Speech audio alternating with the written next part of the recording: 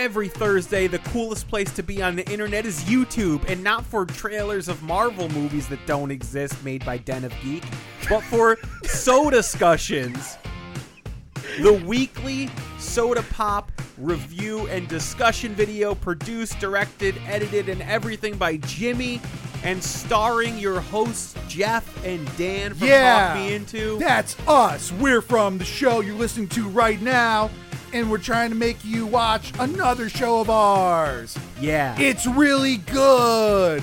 It's humorous. It's insightful. Informational. It's insightful. It's so soda. delightful. It's soda pop. And a taste of the fizzes on my tongue. Your tonic. I don't know what I'm doing. So this is a movie that you guys will like? I thought it was okay. Oh, baby, that was good. I am stupid. I like to cook slop. Do you want to top that slop? Thought we were going to have fun here. Yes, queen. Down with guilty pleasures, up with pleasures. Did we talk you into...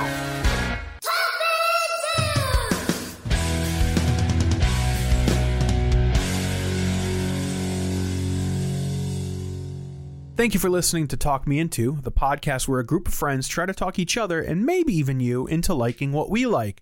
This week, it's the marvelous Mrs. Maisel. My name's Dan, and I'm a second-generation champion drip castle builder. My name is Jimmy, and I used to call cashews moon nuts. My name is Jeff, and I've never had gooey duck. Oh, you're missing out, buddy. Yeah, I only know about that because of the episode of Dirty Jobs about it. Maybe I have like in a meal or tasting somewhere, but I never remember saying, I will have gooey duck, please, or see it on a menu or somebody say like, here it is. You probably haven't, because I feel like we have similar culinary backgrounds, and I had not had it until I went out to Seattle and Portland. Right. West Yeah, I'm Coast. sure it's a lot bigger out there, but like I've had all the other shellfish, scallops, clams, oysters, clams, and cockles. You know, had it all. It's pretty Scungeel. unique. The only thing I would compare it to is like It now looks I scallopy. just forgot the word. Damn it. It was on my tip of my tongue, and then you said cockle, and that's all I could think about. Oh, abalone. It's the only thing I can compare it to is like abalone. Have you ever had that?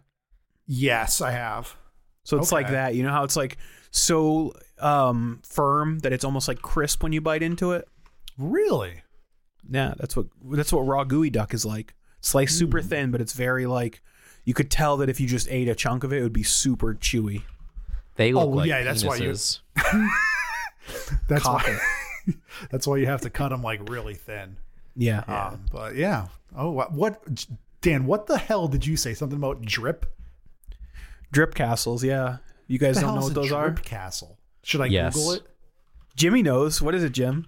It's because you guys are part of the You're- same weird family. You're talking about like sandcastles, right? Yeah, do. Yeah. Well, they used to be. Aaron from Game Grumps calls them poopy castles because you basically like pull them up or whatever, and then you just yeah. make them look like drippy. But Yeah, in I know my exactly what family- you're talking about. When I was a kid, my dad taught me how to make these. That's why I'm a second generation champion, because he's a champion. There's the traditional sand castle where you load in the sand into the buckets and you mold them and unmold them. Right. But then there's drip castles, which is where you got to find the perfect consistency wet sand, like right where the Yeah. water is coming in, and you scoop it up, and then you run to the further up the beach, and you let it drip through your fingers until it makes like, you know, piles, and you get them taller and taller. Then you can create like little towers next to it, and like little walkways and bridges and moats and stuff. It's pretty awesome. Yeah, I'm on Or Google poopy image castles. search, and I found one where they wrote in the sand 2022. So within the last 3 weeks, somebody made a drip castle, and Google's algorithm was like, I will boost this as far up It's as awesome. possible. That's sick. You can Yeah, make they little look- spires and stuff. Yeah, They're creepy. yeah, I don't know how they even like maintain structural integrity. Because it's just mud. Well, yeah, but some of this looks like there's arches and shit. Mud is heavy. How does just Yeah, I'm not mud? that good. Yeah, so you're not a real champion. You're a champion amongst losers and posers. in my family, when you know how to do anything, you just describe yourself as a champion or like an award winning. That's correct. That's you with marshmallows. Yeah, well, I did win a championship in marshmallow But roasting. in our family. I'm still award winning, Jim. Congrats, Dan. We love you. Fake it till you make it. I always tell people, like, when they're joking around about that I'm not a good singer, I'm like, I've actually been paid to sing, therefore I'm a professional singer. Yeah. I tell people that I've sang in Notre Dame. That's usually my go-to. I thought you said also- Orchard Dome, and I was like, you sang inside a big bubble with like trees that produce fruits? Yeah. Freaking love orchard domes.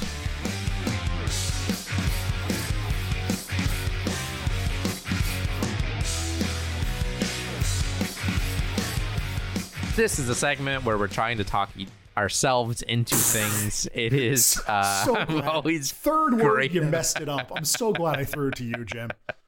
You always do. Yeah, it's just our segment where we're talking about things that we've been doing for the past however long. This week, I have been talking myself into the video game Wordle. Do you guys know about this come phenomenon? on. Yes, because it is also my talking myself into this week. Hell yeah. That's funny. You guys are so trendy. Yeah, Yeah. we're very trendy. I mean, it's fun. By the time this airs, everyone will be like, ew, Wordle? I played it's been going for weeks, man. months. Yeah, I played it in the car with my wife. I'm trying to get her into it, and we solved the word in 4, and it was fun. I've been playing it with my partner, and we've been really, really enjoying it. There you go, And, mentioning them again, Jim. Whatever, it's fine. We're good. It's been a lot of fun. Like it's love fun that- to like post to like Discords and stuff, and we've been enjoying it. Jimmy's so secretive, and now he's confident to mention his partner on the podcast. That what if he was just like, it's fine, we're already married, guys, it's gonna be fine. That'd be funny. But yeah, no, I mean, Dan, like you shit on it, and yes, it's trendy, and you want to be counterculture, whatever you are. But it's No, it's fun it's not 'cause even everybody that. gets the same word, so it's fun to see how other Right. people solve it. And that's the point of it, really. Like, I'll show my wife, I'm like, oh, yeah, I guess this because that, and then this, and like, it's not this word because of this reason. I don't know. It's just, it's a fun 5 to 10 minute thing that takes up your day. So here's the thing. It's like, for me, the problem isn't the content at all. It's that I don't have the energy to learn a new thing. And I was It's on the the easiest fence. thing. 30. You literally took a poop that was 7 times longer than it takes you to play Wordle while I just don't recording this want to. podcast. I'm happy with the games I'm playing. Why is society forcing me to play a new game? Because it's very much in the cultural I zeitgeist, know. Daniel. Talk me into You're the Wordle. king of the zeitgeist. I'm sure I'll play it next week, and by the time I get into it, you guys will be done. No, I mean it's pretty. So I accidentally downloaded like some knockoff thing, and when I shared the results, somebody I work with was like, "What the hell is this?" yeah. Like, That's not the Wordle." real-" But I confirmed that they're different words, so now I can play 2 words a day. Take that. Cool. Nice. So that was Jeff and Jimmy. Yeah, I didn't Yeah. know if I was gonna. I had 2 more on the. I didn't know which one I was gonna pick, so Jimmy picked it for me. So yeah, Hell yeah. Okay, well, I'm talking myself into something that's very on brand for me, which is a new podcast from Joanna Robinson. We love it, Dan. You love We to see love it. you. Joanna Yeah. Robinson recently left her job at Vanity Fair and has gone to The Ringer, where she is featured on a new podcast.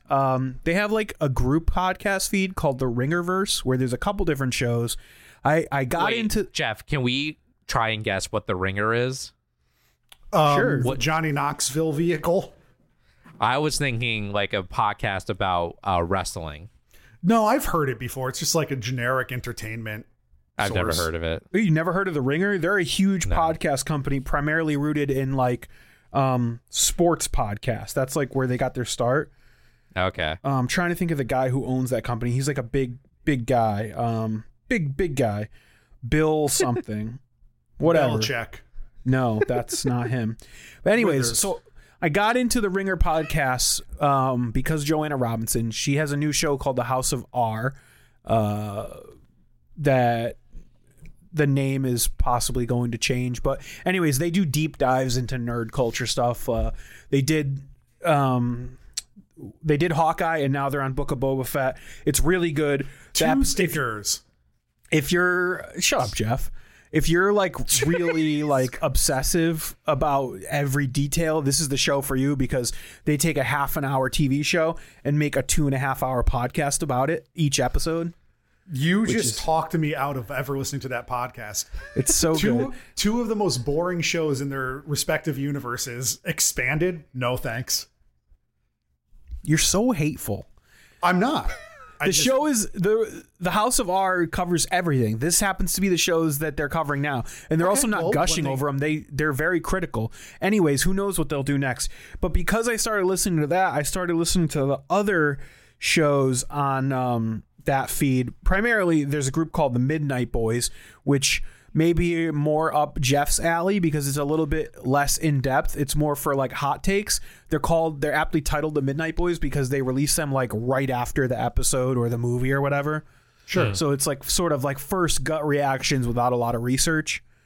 And then I also started listening to the Prestige TV podcast, which is currently covering hosted by Dan Mueller. I wish it was me and Joanna Robinson. Dan's like, I'm talking myself into 75 hours of entertainment this week, but I can't play Wordle that takes 3 minutes while taking a shit that I'm not doing anything else. I didn't say I can't play Wordle. I said I didn't want to. But I listen to these shows while I'm at work. I know. They're currently covering a few different shows. They're covering Ozark, Yellow Jackets, and I'm not listening to them because I'm not watching those shows, but I'm listening to their Euphoria coverage, and this is a lot more reasonable. It's like a 1 hour episode. It's very good. I heard that the new season's kind of boring. Is that true? I haven't started yet.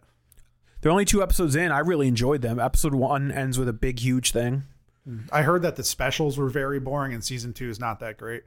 Well, the specials are a little bit boring. I love them because they're like two-hander plays. It's just like 2 characters talking to each other. Oh, yeah. I could see why people don't like it then. Yeah, but I mean, if you're into like dramatic dialogue and there's like, what do they call it when like a person gives a long speech, Jim? Monologue. Thank you. Monologues. It's great. Soliloquy. Solipsism. By the way, Bill Simmons is the guy who runs The Ringer. He's like a sports guy. Yeah, Bill Simmons. A name that I have no clue for. But yeah, if you're looking for some TV podcasts, check out The Ringer.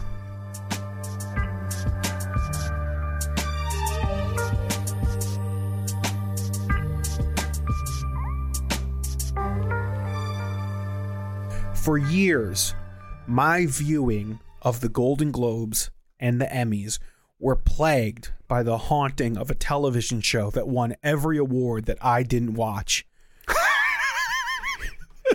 It had a very frivolous name that I found obnoxiously sweet and humorous. It was called The Marvelous Mrs. Maisel.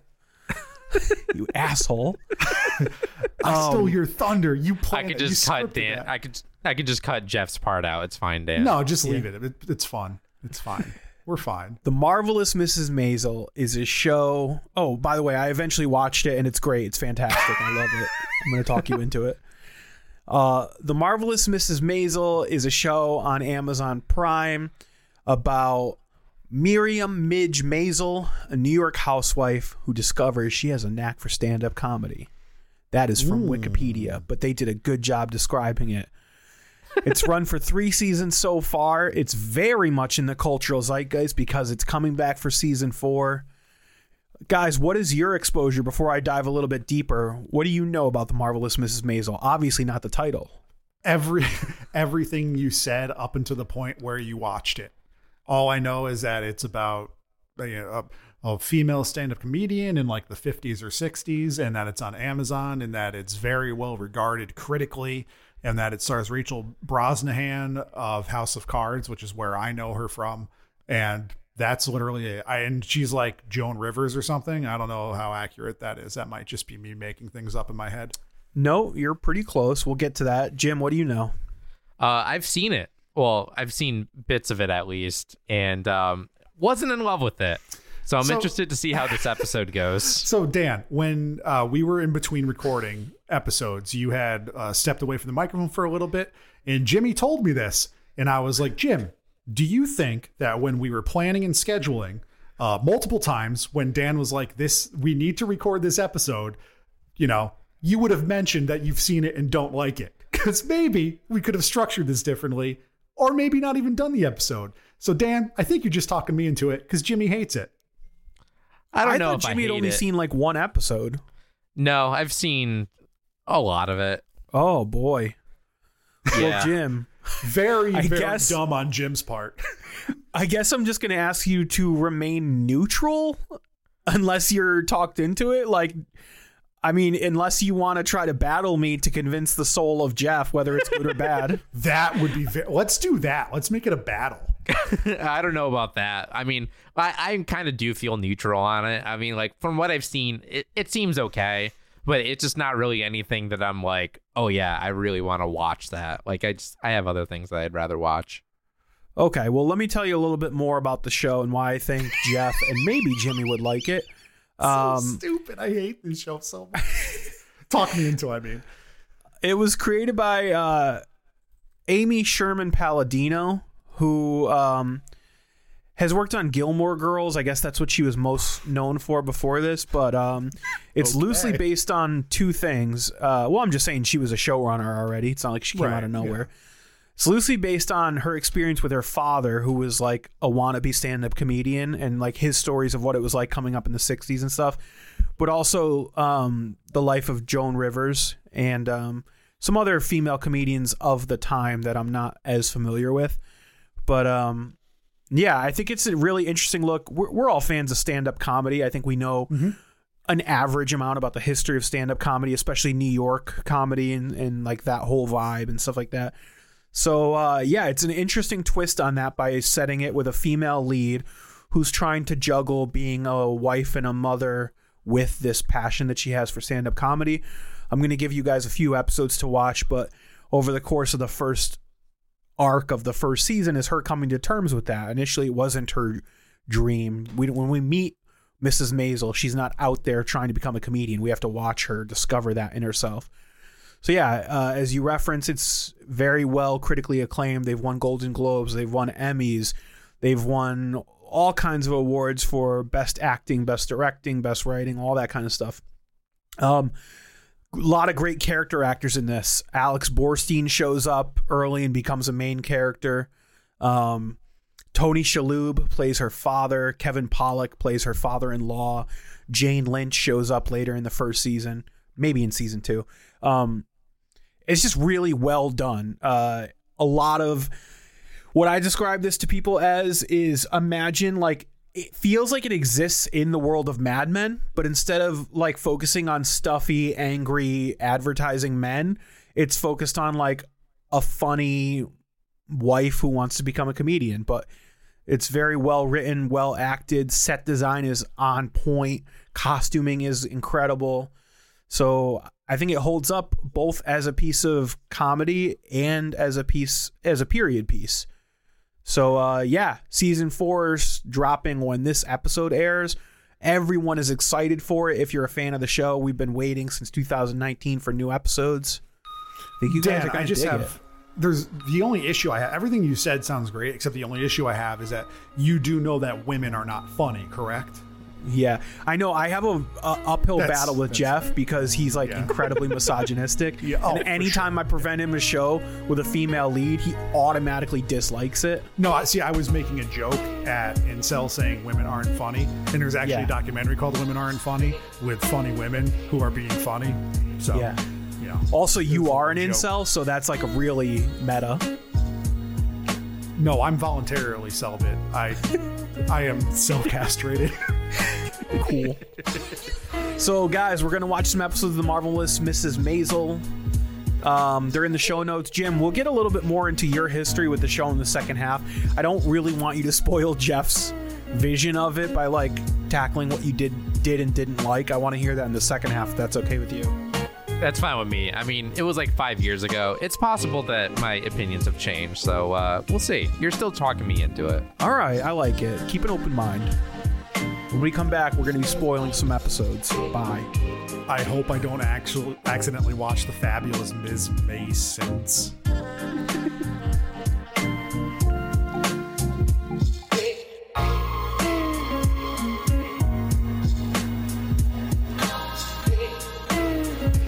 call that a Maisel?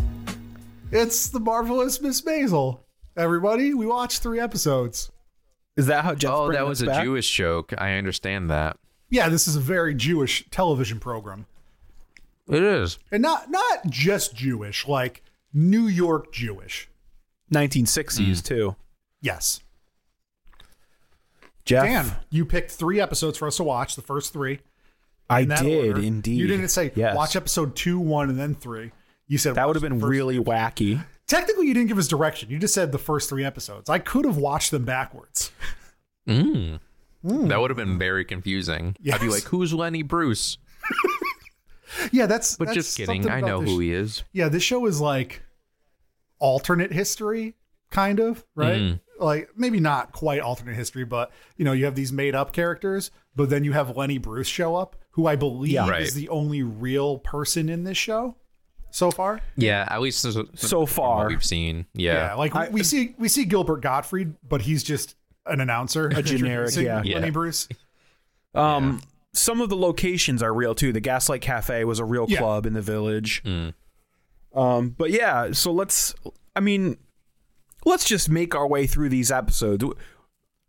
We meet Midge, Miriam Maisel.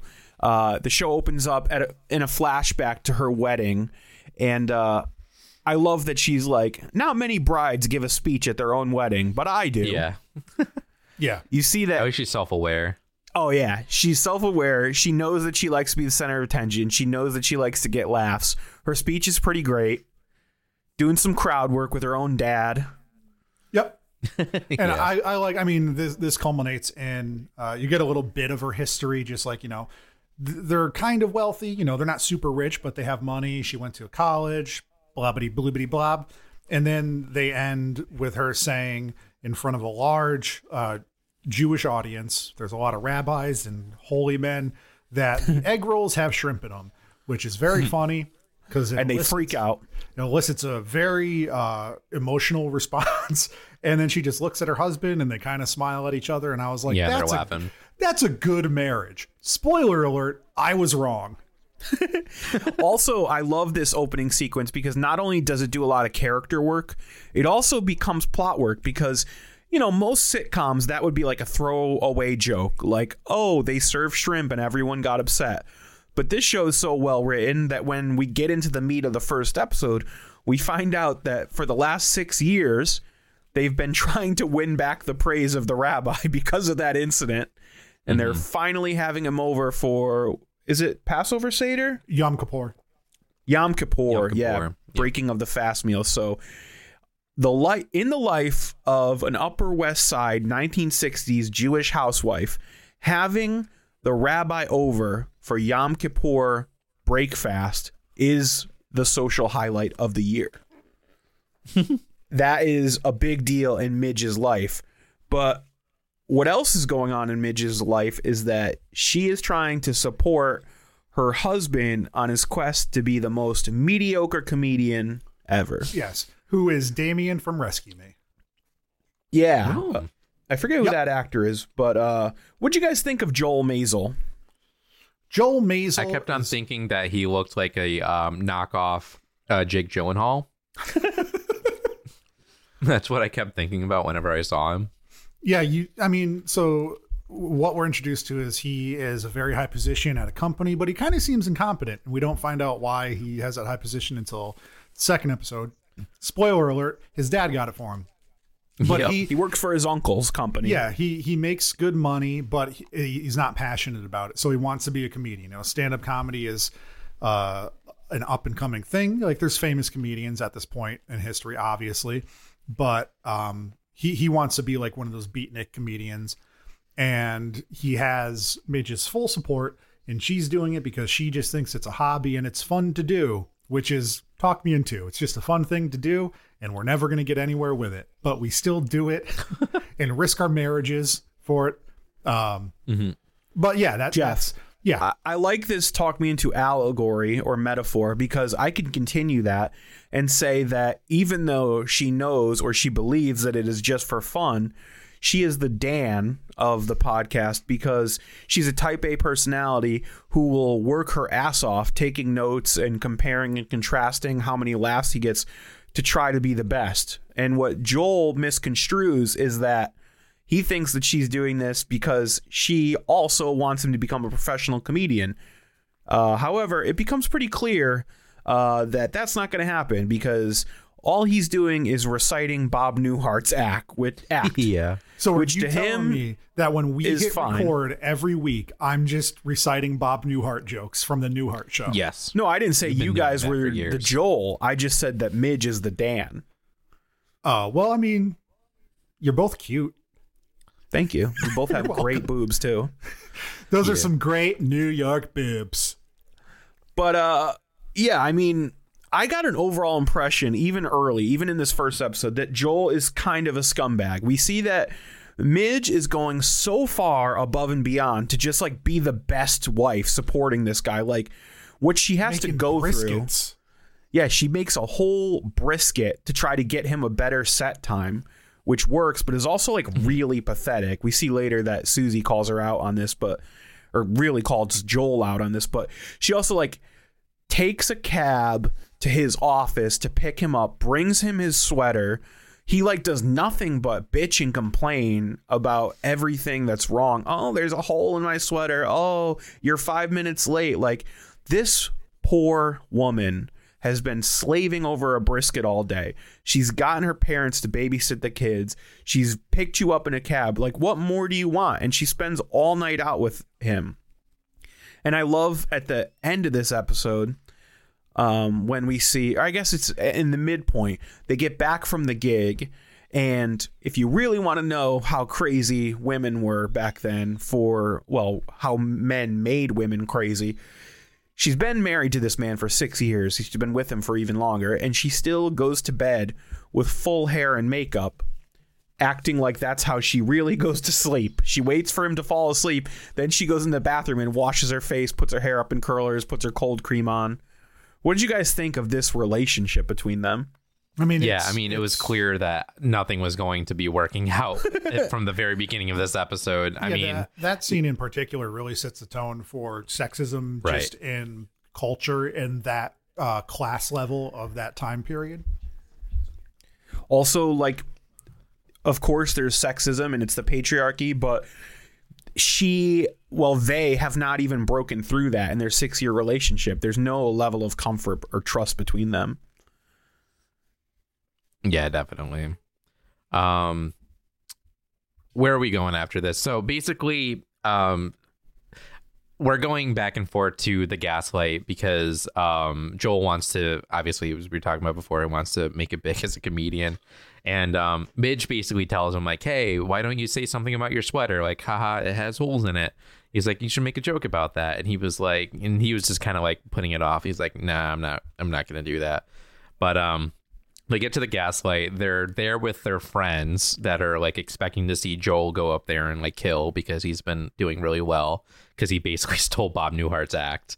And it's kind of like a push and go if he's going to go up or not. And eventually he gets to go up on stage and he's kind of like panicking because he wasn't expecting to go on. So he tries to say something about his sweater and like he just keeps bombing from there on out. Yeah, I think it's really uncomfortable. I think in hindsight, when they discuss it, Midge has the greatest line, which is that he's like, you told me to talk about my sweater. And she's like, yeah, but I thought you were going to say it funny. I thought you were going to make a joke out of it. He has no natural comedic chops. And the other thing that I love about this sequence is the reason why he goes up late is because the usual manager of the Gaslight, who they bribe with brisket and latkes, is not there. And this is really like the main introduction of Susie, played by Alex Borstein. And Susie is not a fan of Joel's. She sees right through his nice guy bullshit. She thinks it's pathetic that he sends his wife to go speak to the manager and bribe them with food to get his set time changed. And mostly, she knows that he's a hack. What'd you guys think of Susie in these first few scenes? She was fine in this first episode. She was there. She's kind of just like, she does this for a living. She sees all the hacks and all the good people. So she just knows that he's not a good act, where, Midge might see that there's some potential in his act. Susie doesn't. Susie knows it's Bob Newhart. She knows that he's a joke stealer, that he's just not good at delivery. And, it's an open mic. So it's not like Susie's probably likes her job that much most of the time. Right. And she also sees that Midge is like basically doing everything for him too. Yeah, I also love that. So like, we don't know a lot about Susie, but what we do know is that she's like frank and honest. Her physical appearance in that time period is different. She's not ultra feminine. She's sort of presenting more masculine in her dress and the way she carries herself. And yeah, Joel keeps on saying that she's a guy. Exactly. Like, they use that to show that Joel's not a great person. Like, he's punching down. Yeah.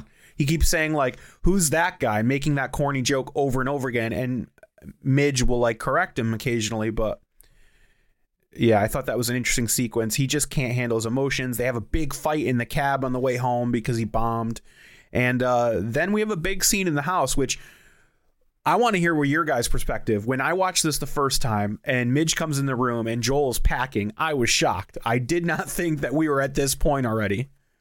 Yeah, it did happen in the episode, or in the series, but I'm glad it did. Just gets it out of the way. I don't want to watch 5 episodes of, Joel bombing on stage. Right.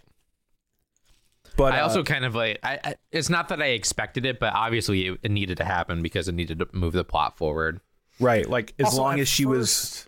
At first, I was like, is he really having an affair, or is that just his excuse to leave? Because he's just like, I'm having an affair. And yeah, I think.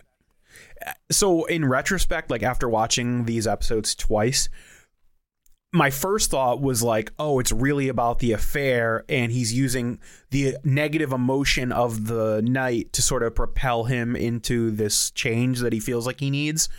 But in hindsight, I feel like it's kind of the opposite. I feel like he's so emotionally charged and emasculated about bombing that, like Jeff said, he's using the affair as a way to justify, like, it's hard when you feel like shit to see that reflected in a loved one, like a loss of respect, or she went from thinking like he was this great up and coming comedian to now she's revealed to him, or at least that's what he thought she felt. And now he knows that the whole time she was just being nice. And like, that's very emasculating for him. And he can't deal with that. So he just like storms off and he's like, oh, by the way, I'm having an affair. Right. That's what I kind of took from it too. But yeah, I mean, this whole scene obviously needed to propel because we needed to see her up on stage by the end of the episode. Right. But yeah, so we go to Midge's parents' house because she's basically freaking out, saying like, hey, Joel just left me. She's like, I don't know what I'm going to do. And then Midge's mother had a really great reaction where she's just like, I don't even remember exactly what happened, but she just like keeps storming off and her father keeps storming off. And it was very funny. First of all, I don't just want to touch on this. We can move past it, but it does become a plot point later on, is that Midge's parents live one floor above her, so they're like next door neighbors, up and down neighbors, so it's easy for her to just drop the kids off real quick or to go downstairs and vent, or upstairs. And basically, like, the mother's main reaction, her first words out of her mouth, which are incredibly fucked up, she's like, Joel's leaving me. Sorry, Jim. Yeah, she's like, Joel's leaving me. And her mother's like, what did you do? And that's like very much the thought process of the time. And Midge's father, who is played expertly by Tony Shalhoub, like one of my favorite like minor characters in this series, his reaction is like, go downstairs, put your makeup on, put on a dress, find him and get him back. Yeah, that was really messed up, but also just, it was probably the one point of this episode that I actually did laugh out loud of how ridiculous it was. Right. Yeah, because that character that Tony Shalhoub plays, it's weird because he is a piece of shit. And you're like, oh, he's bad. But then he's like, you're kind of rooting for him in some scenes. It's really strange because if that was a real person now, they would be the biggest they'd be like Donald Trump, like just a piece of shit. No, you're misreading him. He's a good person, but he's way colored by old-fashioned ideas. So when you hear him talk about how a husband and a wife should relate, it's not even a 1960s, it's not even a 1950s ideal. It goes back so far to this old-fashioned idea of like a woman needed a husband to literally protect her. Like the world would like, she could not survive without a man in her life. Well, and that's like where he's coming from. Also, so we can blame feminists of the 1960s for making it impossible to live a normal life with one income. Am I right? That's a joke. I would blame capitalism, but sure. Yeah. Well, I mean, back then you needed pretty much one income to survive, and it's difficult back then for a single woman to get a job that will be able to support them. So I think they also see it there. Like, you know, he's like, well, I'm going to have to support you now. It is archaic, you know, just like how they would marry off rich people to other rich families to keep the money in the families. It's, you know. So what Jimmy alluded to, Midge does not appreciate the feedback from her parents. So the whole time she's been guzzling down wine with her mother, and she's pretty buzzed. She takes the bottle of Manischewitz with her, and she storms away. She just wants to get out of there. And she finds herself back at the Gaslight, where she storms on stage and basically vents to a crowd and gets some real laughs. And the set sort of culminates with her acknowledging, like, hey, if you had a wife that looked as good as me, would you leave home? And then she says, well, you know, my face doesn't look that good because I've been crying. And, you know, my stomach doesn't look that good because I'm bloated from wine. So she covers up her face and her stomach, and she's like, but look at these. Wouldn't you come home to these? And she rips her top off. And just then, two of New York's finest bust in and drag her away for indecent exposure.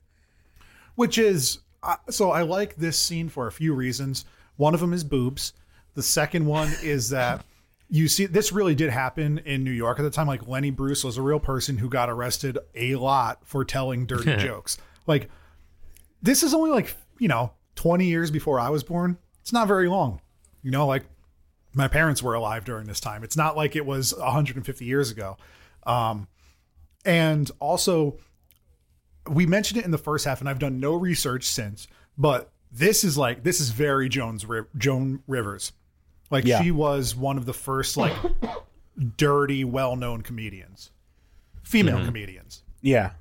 She was like the housewife gone wild, and that's very much what Midge is like. So I forget if it happened in episode 1 or episode 2, but she actually goes back on stage again, like right after being arrested. I think it was episode 2 because I think she was dressed. I don't think she was in her night clothes. You guys remember that? Yep. The second episode, she goes back and does more riffing, more improv, just talking about her day. And then she does some crowd work. She makes fun of this lady who's not laughing. She gets arrested again. Yeah.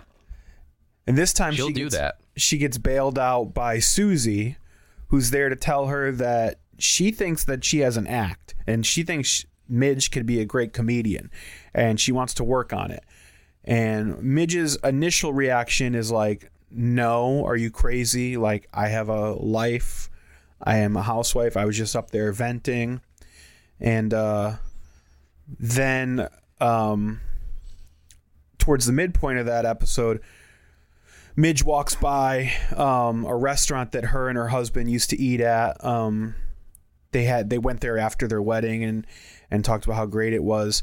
And Midge gets sort of sucked into this whole weird dinner. So we talked about they've been building up to this break fast dinner, and they're going to have the rabbi there. And Midge's mother's freaking out because what are they going to say? Like, this dinner has to happen. It'll be too embarrassing. So first they try to lie and say that they're sick. But then Joel's parents still want to have the dinner. So they agree to have it. It's the most awkward dinner ever. Well, what did you guys think of this sequence? You did gloss over the introduction of Joel's father, Moshe. Oh, yeah. Played by Kevin Pollak, which was... It was good. I like that scene because he's like a a fabric guy. I don't know what you call it. He works in the garment district. Garment, that's the word I was looking for. And, Classic sweatshop. Yeah, he goes to tell him that that he left Midge, and he's just very funny. Like all four parents just shit on Joel. They just know he sucks. Yeah. So yeah, but also like his Kevin Pollak, his dad totally like has the situation correct, and Joel tries to act like I'm not that like dumb and simple, like it's more complicated than that. But like immediately Joel's dad Moish is like, what's her name? And he's like, oh yeah, no, it's not about that, it just didn't work out. And then like it's Penny Pan. She has the most ridiculous name. That's one of the things that Midge riffs on, is like, my husband left me for someone named Penny Pan who's worn her shirt inside out 3 times. Yeah, that was really good. But yeah, I mean, and then we also get his dad moving her as his secretary, so he had somebody else who was his secretary, an older woman. Really she's like, I remember when you were a little boy. Yeah, that was funny. Yeah, that's where you find out that he got his uncle to give him a well-paying job high up, and then that plays out in this dinner that Dan's talking about. Bombs get dropped. You find out that the dad actually owns the apartment that they live in, but remember all that stuff we assumed about Joel in the first episode, that he's kind of a jerk, but he's got a great job, and at least he's a good provider. Look at how well they're living. Turns out he's been blowing all his money. He doesn't actually make as much as we thought, and his father has been like basically bankrolling their entire lifestyle. Yep. And a very effed up thing, he's basically like, I'm taking the apartment back. So he kicks his daughter-in-law and his grandchildren out of the house. Or he's about to. Yeah, I don't remember if it actually does happen. But, no, because in the third episode, we find out, we'll just skip forward a little bit, that Midge's father goes to him, even though they dislike each other, and makes him a deal to basically buy in as a half owner of the apartment and let Midge stay there. That's right, yeah. Ironically, even though they dislike each other, both sets of parents have the same goal in mind, which is not to address any of the issues that caused the problem, but just to force them to get back together. Right. They're basically like, you have responsibilities. You have that scene where, what's her name, Susie? At the club? Yep. Yeah, Susie. Yeah, where she goes into Midge's apartment and they're just walking all around, and she's just riffing like, "This, I can't sit on this furniture. This is the furniture that your dead uncle gives you, and you appraise it and try to sell it. And why is your kid's hand sticky?" And she's just going on and on and on. It shows the class disparity within that community, because her apartment, we've already seen room, you can't even open the door. Her bed folds down from the wall. Exactly, and Midge is like, you need to move. That big. Yeah, she's like, this apartment's not that nice. But so basically Midge decides, like, I think to me it's about that the stand-up comedy thing is the only thing that's allowing her to like speak her voice. It's not even so much about the comedy, it's about her being able to talk without other people interrupting her, telling her how she should feel. Well, so having this and the money, she thinks she's losing her house. She thinks she's losing her husband. She does make reference to, do you think this comedy thing is going to work out? Because she needs the money. So I think it's both. Right. There's a scene that I really love. I think it's actually at the end of episode 1 when she's first bailed out by, I just forgot his name, the comedian. Lenny Bruce. Yeah, when she's first bailed out by Lenny Bruce, and she's basically like asking him why he's a stand-up comic, and he gives all these reasons about how horrible it is, how if he could do anything else he would, and stuff like that. And she's like, but do you love it? And he just like smiles and winks and walks out, and she's like, he loves it. And I think that's sort of where she's getting to, is like, there's something about this that she feels more passionate about than anything else in her life. And although it's crazy and difficult, I think she's just drawn to it like a moth to the flame. Yeah, I mean, and then that's pretty much the end of the second episode, right? Or maybe that's even in the third. For the most part. The third, I think, is when she goes on stage, opening for Lenny Bruce at the Gaslight. Yeah. Well, we also have her. I mean, all these plots are intertwined. It's not like this was hard to give you guys a chunk of episodes because everything is working through each episode. So we see the groundwork way back in episode 1 of Lenny Bruce telling her like, oh, you know, you're going to have to go to court for this and you're going to have to get a lawyer. And then in episode 2, we see Susie introduce her to a lawyer who works pro bono for civil rights and freedom of speech cases. And then in episode 3, we see the court case, which I really enjoyed this. She basically like the lawyer basically tells her to play the good housewife and say like, oh, I had a negative reaction. It'll never happen again. I'm so sorry, blah, blah, blah, blah, blah.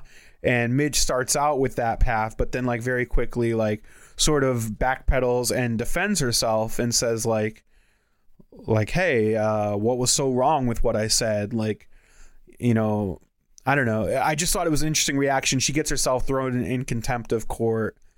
And the lawyer has to go see Joel. She's like, I need you to give me $200. I need you to never ask me why and just do it right now. Yeah, I mean, it's just that classic comedy thing of just like, oh, everything seems to be going okay, but then immediately starts burying themselves even further. And then like Jimmy Jeff referenced the main plot. The main point of this episode in regards to her career is that Lenny Bruce had previously invited her down to this jazz club. He's like, hey, I'm introducing a friend's band. You should come check it out. He goes up and does a little set. It's funny. She ends up hanging out, like smoking weed for the first time, which was hysterical, like asking like how she should inhale and stuff like that. And then they're like, oh, Lenny, you need to get up there and introduce us again. And she's like, I'll do it. And she goes up there and again, just like off the top of her head, riffs. And it's hysterical. And she does like a little mini set. And then she forgets to introduce the band. She has to go back up. Yeah, that was funny. But yeah, that's pretty much like the episode. So do we want to do like overall thoughts? Yeah, I mean, there's only one other point that I wanted to highlight. Like Jeff referenced talking about the sexism that's inherent in this series and stuff and the outdated ideals. And there's just one sequence that we didn't talk about, which is Midge and her friend exercising in this very archaic like manner and the conversation that follows. Like, what did you guys think of that? I thought it was fine. I mean, all it really did was to highlight, you know, the thought process of a woman in that time going through a divorce, because divorce was stigmatized way more than it is now. Like, you know, I think we all know older family members who might have been in a marriage longer than they should have been because they just can't get divorced or they don't want the stigma of being divorced. So, yeah, I mean, I think that scene highlighted that well. And it was, you know, it was comical. Her friend was talking fast and the camera angles are like, you know, between their legs and upside down and just it was just a comic scene. And it's also talking about how like you need to get this settled. Everyone basically wants her and Joel to get back together, not for their own happiness, but because of what it would do to change their lifestyle. And she's like, you know, if you end up getting divorced, you're going to have to go in the back corner with those divorcees. And they exercise extra hard because they're all looking for a man and all this stuff. The other thing in the third episode is when Susie goes to the Friars Club. I thought this was an interesting open to a storyline because when you go there, it's all men. And she meets with a character actor who we've all seen in a lot of things and nobody knows his name. And he's kind of like, he's like, call me later and we'll talk about this. Even he's like a woman comic. And you know, Susie's like, she's really good. I haven't seen anything like her before. And Susie wants to become her manager. That actor is David Paymer. He manages a very successful comedian named Sophie Lennon, who that will become, as Jeff said, this is definitely a plot opener. The last big thing in the end of episode 3, where the episode gets its title from, Because You Left, is basically Joel. His life without Midge is not as glamorous as he thought it was going to be. He's not doing stand-up comedy. He's living on his friend's couch. He's got issues with Penny Pan. His dad and mom are mad at him. So he sort of like hat in hand goes back to Midge. And I really like this scene because this is not him apologizing. This is not him talking about the changes that they can make. This is just him saying like, "Oh, can I come back? Like I'm not happy. I messed up." And Midge, like, this is what the 1960s was. Is like for the first time she felt the confidence to make a choice against the status quo, and she says, "No, like I don't want you to come back." And he says, "Why?" And she says, "Because you left." Like, in other words, the act of him leaving was hurtful to her, and he doesn't just get to act like that never happened. Mm-hmm. So I thought that was sort of powerful, and also like the reason why I wanted to make sure that that happened in an episode that I gave you guys is because that's really the jumping off point for the series. Well, I also think that there's a scene at the right before the dinner when he's like, "Can I see the kids?" And she's like, "Of course." You know, I think that shows the character of Midge and her strength, because a lot of women in that position would be like, "No, I'll see you in court," or, you know, just no. You know what I mean? But it also shows that I don't want to say weak, but other men maybe in that position would take a more like alpha stance. Like, I'm going to see the kids, but he's like, "Can I see the kids?" So it shows that Joel does have some sort of respect for her, but he's clearly a piece of shit. But it shows that he's more than just like your Don Draper character. Like, I'm going to cheat on you and leave, and then everything goes my way anyway. So I kind of agree with you, but I also want to sort of set you in a different headspace, because I did struggle with this a lot too. Jeff's right. The way he phrases that is like, "Can I stop by and see the kids once in a while?" Which it feels like, in our cultural mindset, like the bare minimum. Like, why isn't he asking for more? Why isn't he demanding more? But I think if you set this in the time frame where he's not expected to have much of a relationship with his kids, even if he was married and living at home, he wouldn't really be expected to take care of those kids, change diapers, do anything like that. The fact that he's asking is not out of requirement. I think he's asking because he actually does like his kids. And the way he phrases that feels more like how you would ask to maintain a relationship with a friend, or, you know, it's not out of a sense of obligation. It is truly that he wants to see his kids. Final thoughts. We did not talk anything about like sets or costumes or just the time period. I think that they nailed it really well. It's a good looking show. I know why Dan likes the show. Even if the content of the show was shit, Dan would still watch it because he wants to be a madman so bad. It's a very good period piece. I think that, you know, they did very well with everything. It's a good looking show, and it really not only in that time period. Not only the time period, but also like they really get the classism in New York City at that time. Yeah. If you look at how they're living and dressing and talking in the Upper West Side versus the Village, and how Joel puts on his like beatnik comic persona by throwing on a black turtleneck. Love that. I love that when their rich Upper West Side friends decide to like slum it in the Village to go see Joel. Like, the wife's idea is like, her first reaction is, "Ooh, I'm going to put on a beret." Like, I love all that. Yeah, she's like, "This place is so dirty." Yeah, exactly. Don't go to the bathroom. I couldn't agree more, Jeff. Jim, any final thoughts? I also like to pick your brain. What did you guys think of the actual comedy that we see in the show? Because, you know, writing stand-up comedy for a sitcom is difficult. Like, how do you convey that someone's funny without it seeming like over the top? How do you compress a stand-up act into a few minutes? I think that it's good, and I think that for people like me and Dan who love stand-up comedy and have consumed a lot of it, even really good stand-up comedy is like, you might laugh, but it might not be uproarious.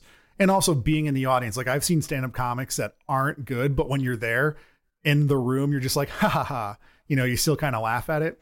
But I think for something that wasn't real stand-up, by real stand-up, I mean, it was scripted, it was performed and pulled off. I think they did a good job. And I think that Rachel Brosnahan is good in this role, because the things I've seen her in before, like House of Cards, was a very serious role.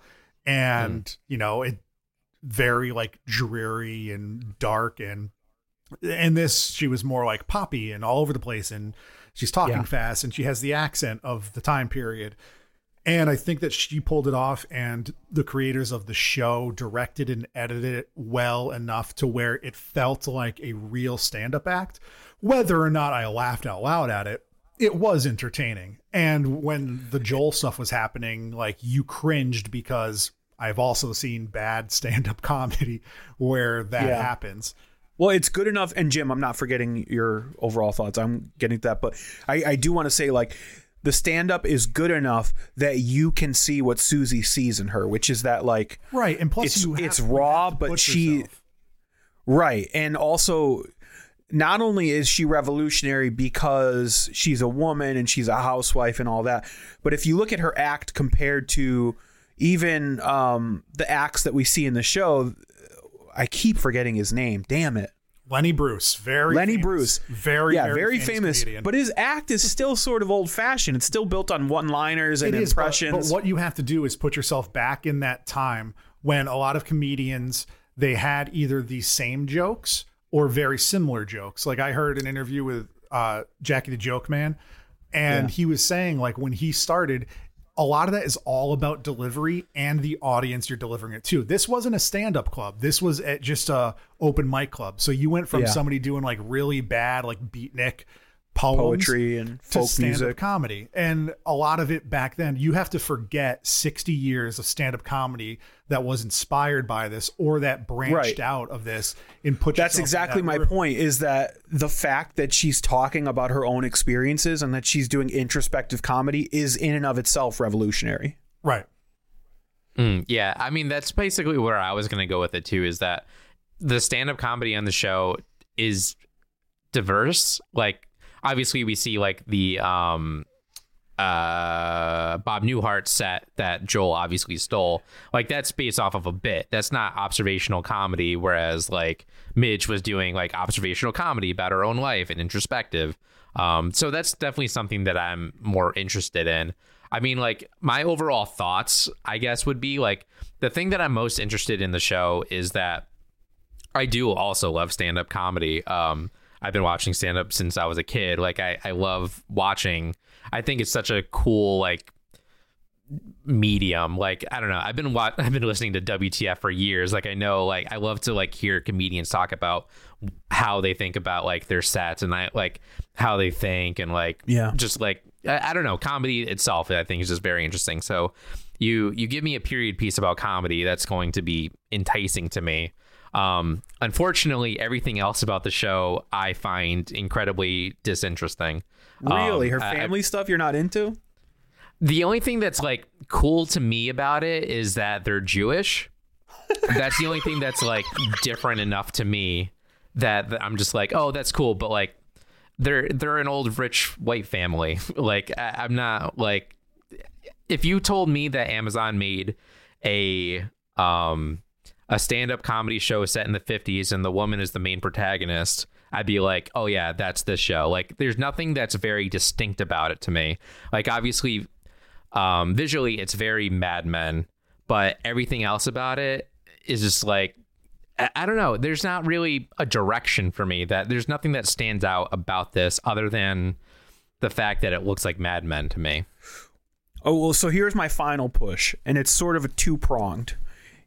My final push as far as the comedy is that for stand-up comedy nerds, this show gets so in-depth. It goes into, like, what it's like to build an act, what it's like to take your act on the road, how different crowds react, how you build a career. To Jimmy's point, does that happen a lot, or is it 5 minutes per hour episode?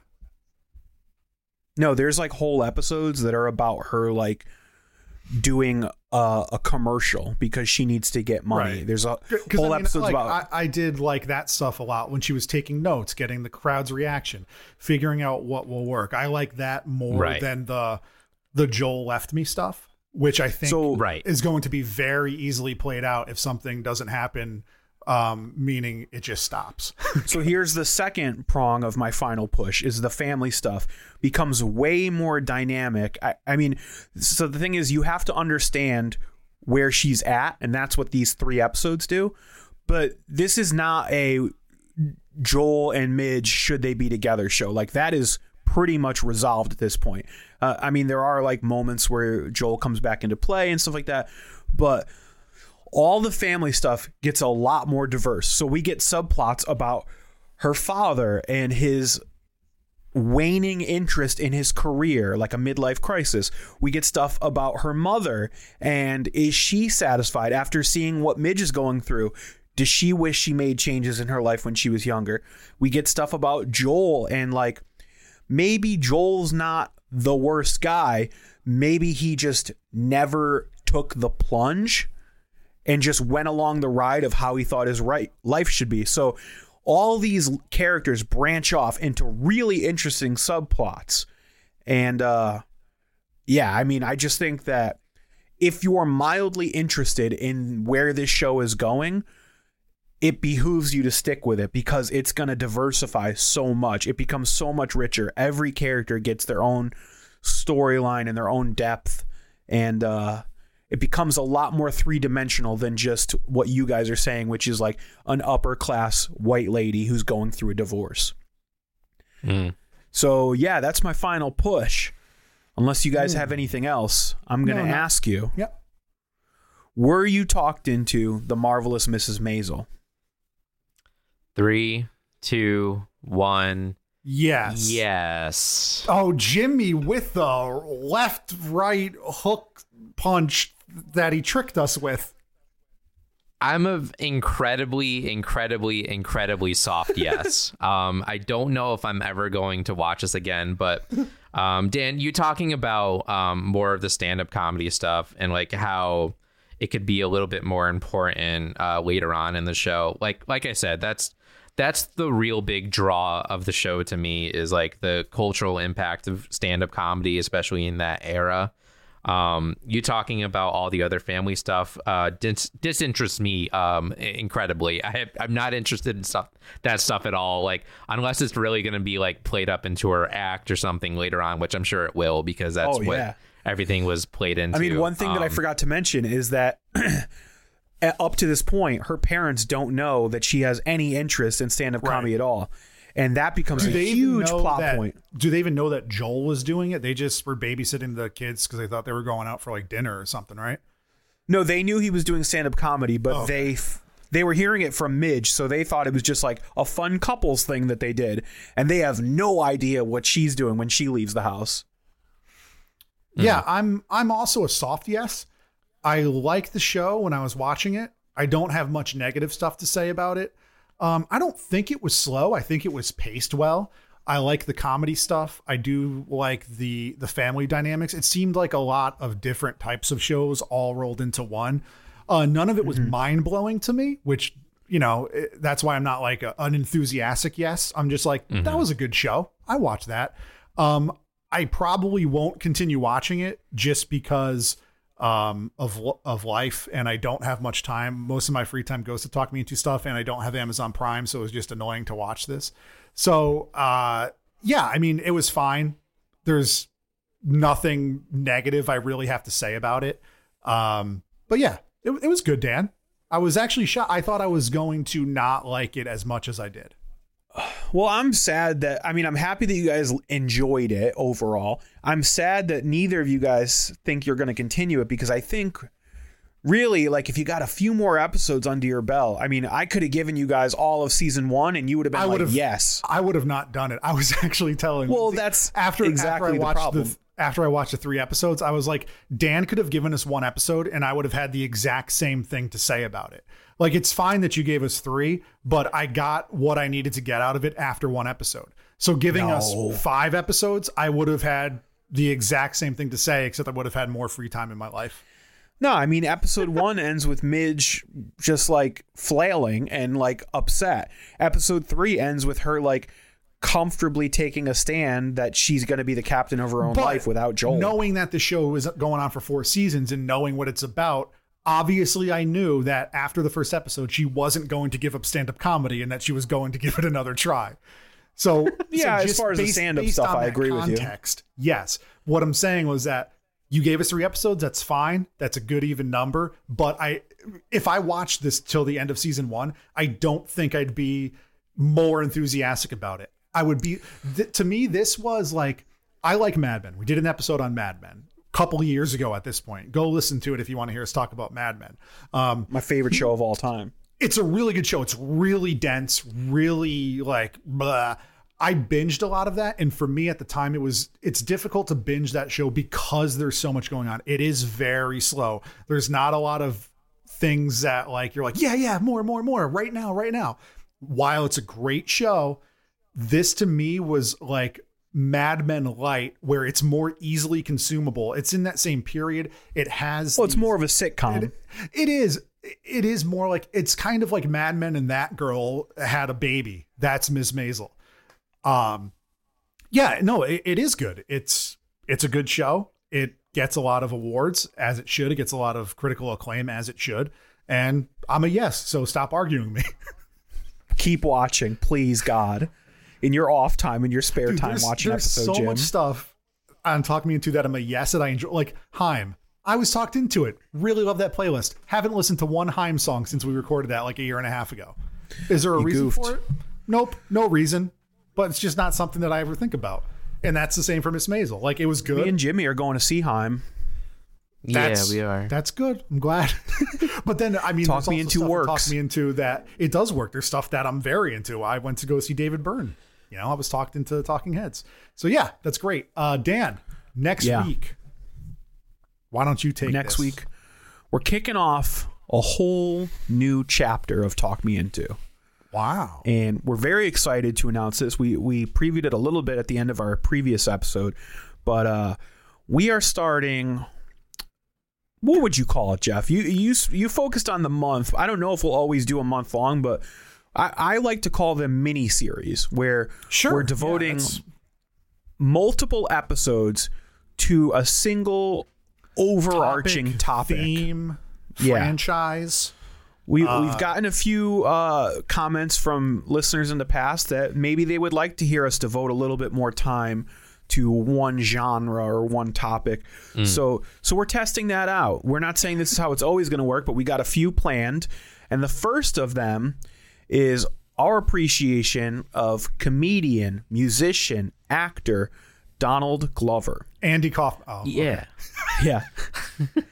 So we're going to start tackling the works of Donald Glover in all his respective mediums.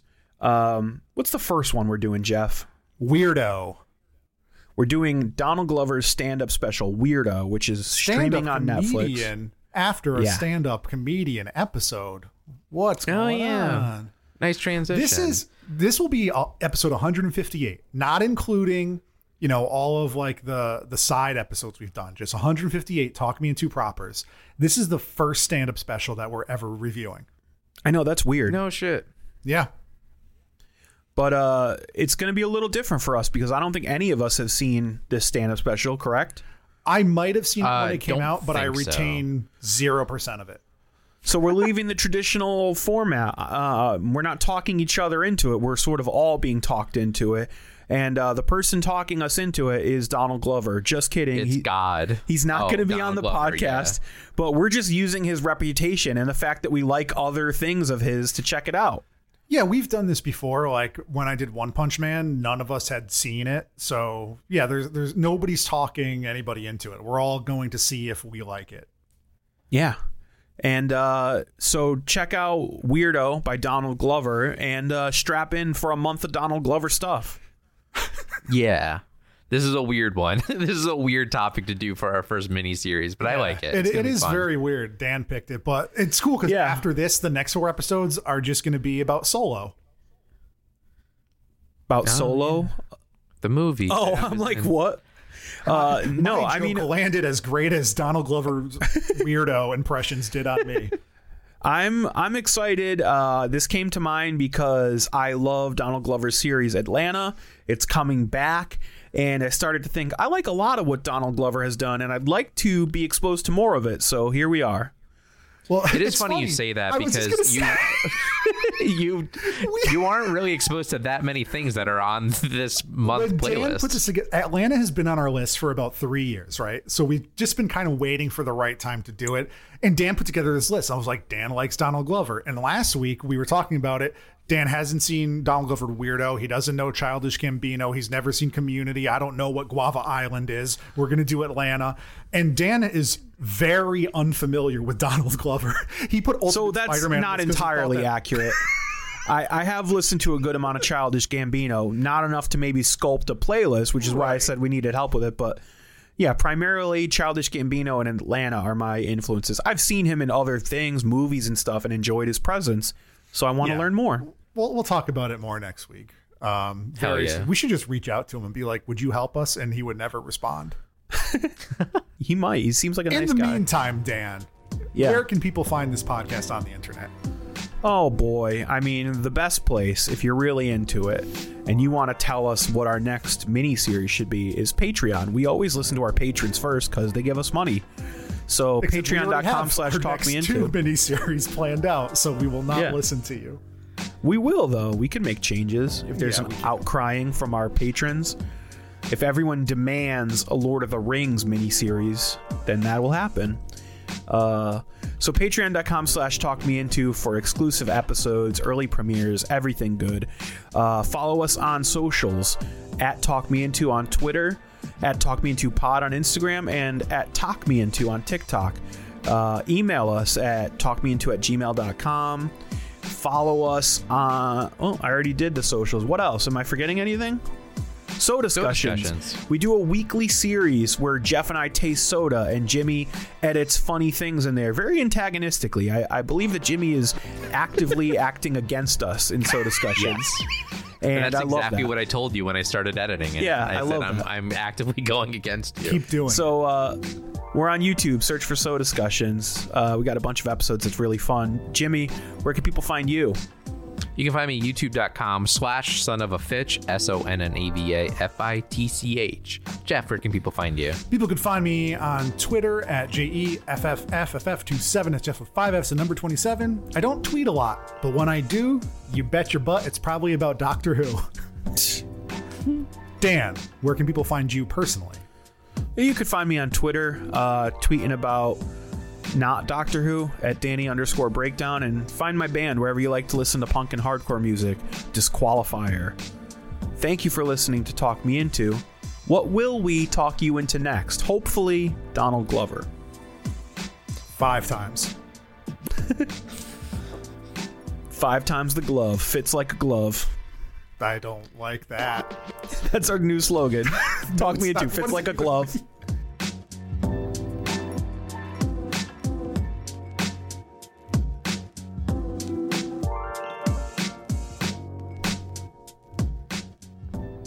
Segue. Cool. Segue. All right, Dan, let's do this. Hold on one second. So it's Fabulous Miss Maisel or Marvelous? Marvelous. Did you say marvelous or did you say frivolous? Is it the or just marvelous? I mean, this is not that hard, Jeff. It's the Marvelous Mrs. Maisel. It's Miss Maisel. Nope, Yeah. it's Mrs. Oh, Is isn't it? it? I thought it was It's Miss. Mrs. She's married. Wow. Oh. I was going to correct you, and I'm glad I didn't. Yeah, I thought it was I'm looking Miss. at the official logo, and it's clearly MRS period. I believe you. I just heard it as Miss before. Same. Well, they're dumb. Maybe Just looking we're... for one thing real quick. It's the Bernstein Bears thing. Yeah. What's that effect called? The Mandela Mandela effect. effect. The Thank Nelson. you. I call it the Nelson. The full Nelson. Seth Nelson? That boy? Oh shit, that boy. None of you guys have that with Nelson Mandela, do you? No, because No. I'm not a idiot on the internet. I have been guilty of the Bernstein Bears thing, though. Yeah. It's just a classic misremembering. Nothing special going on there. Okay, you guys ready? Yes.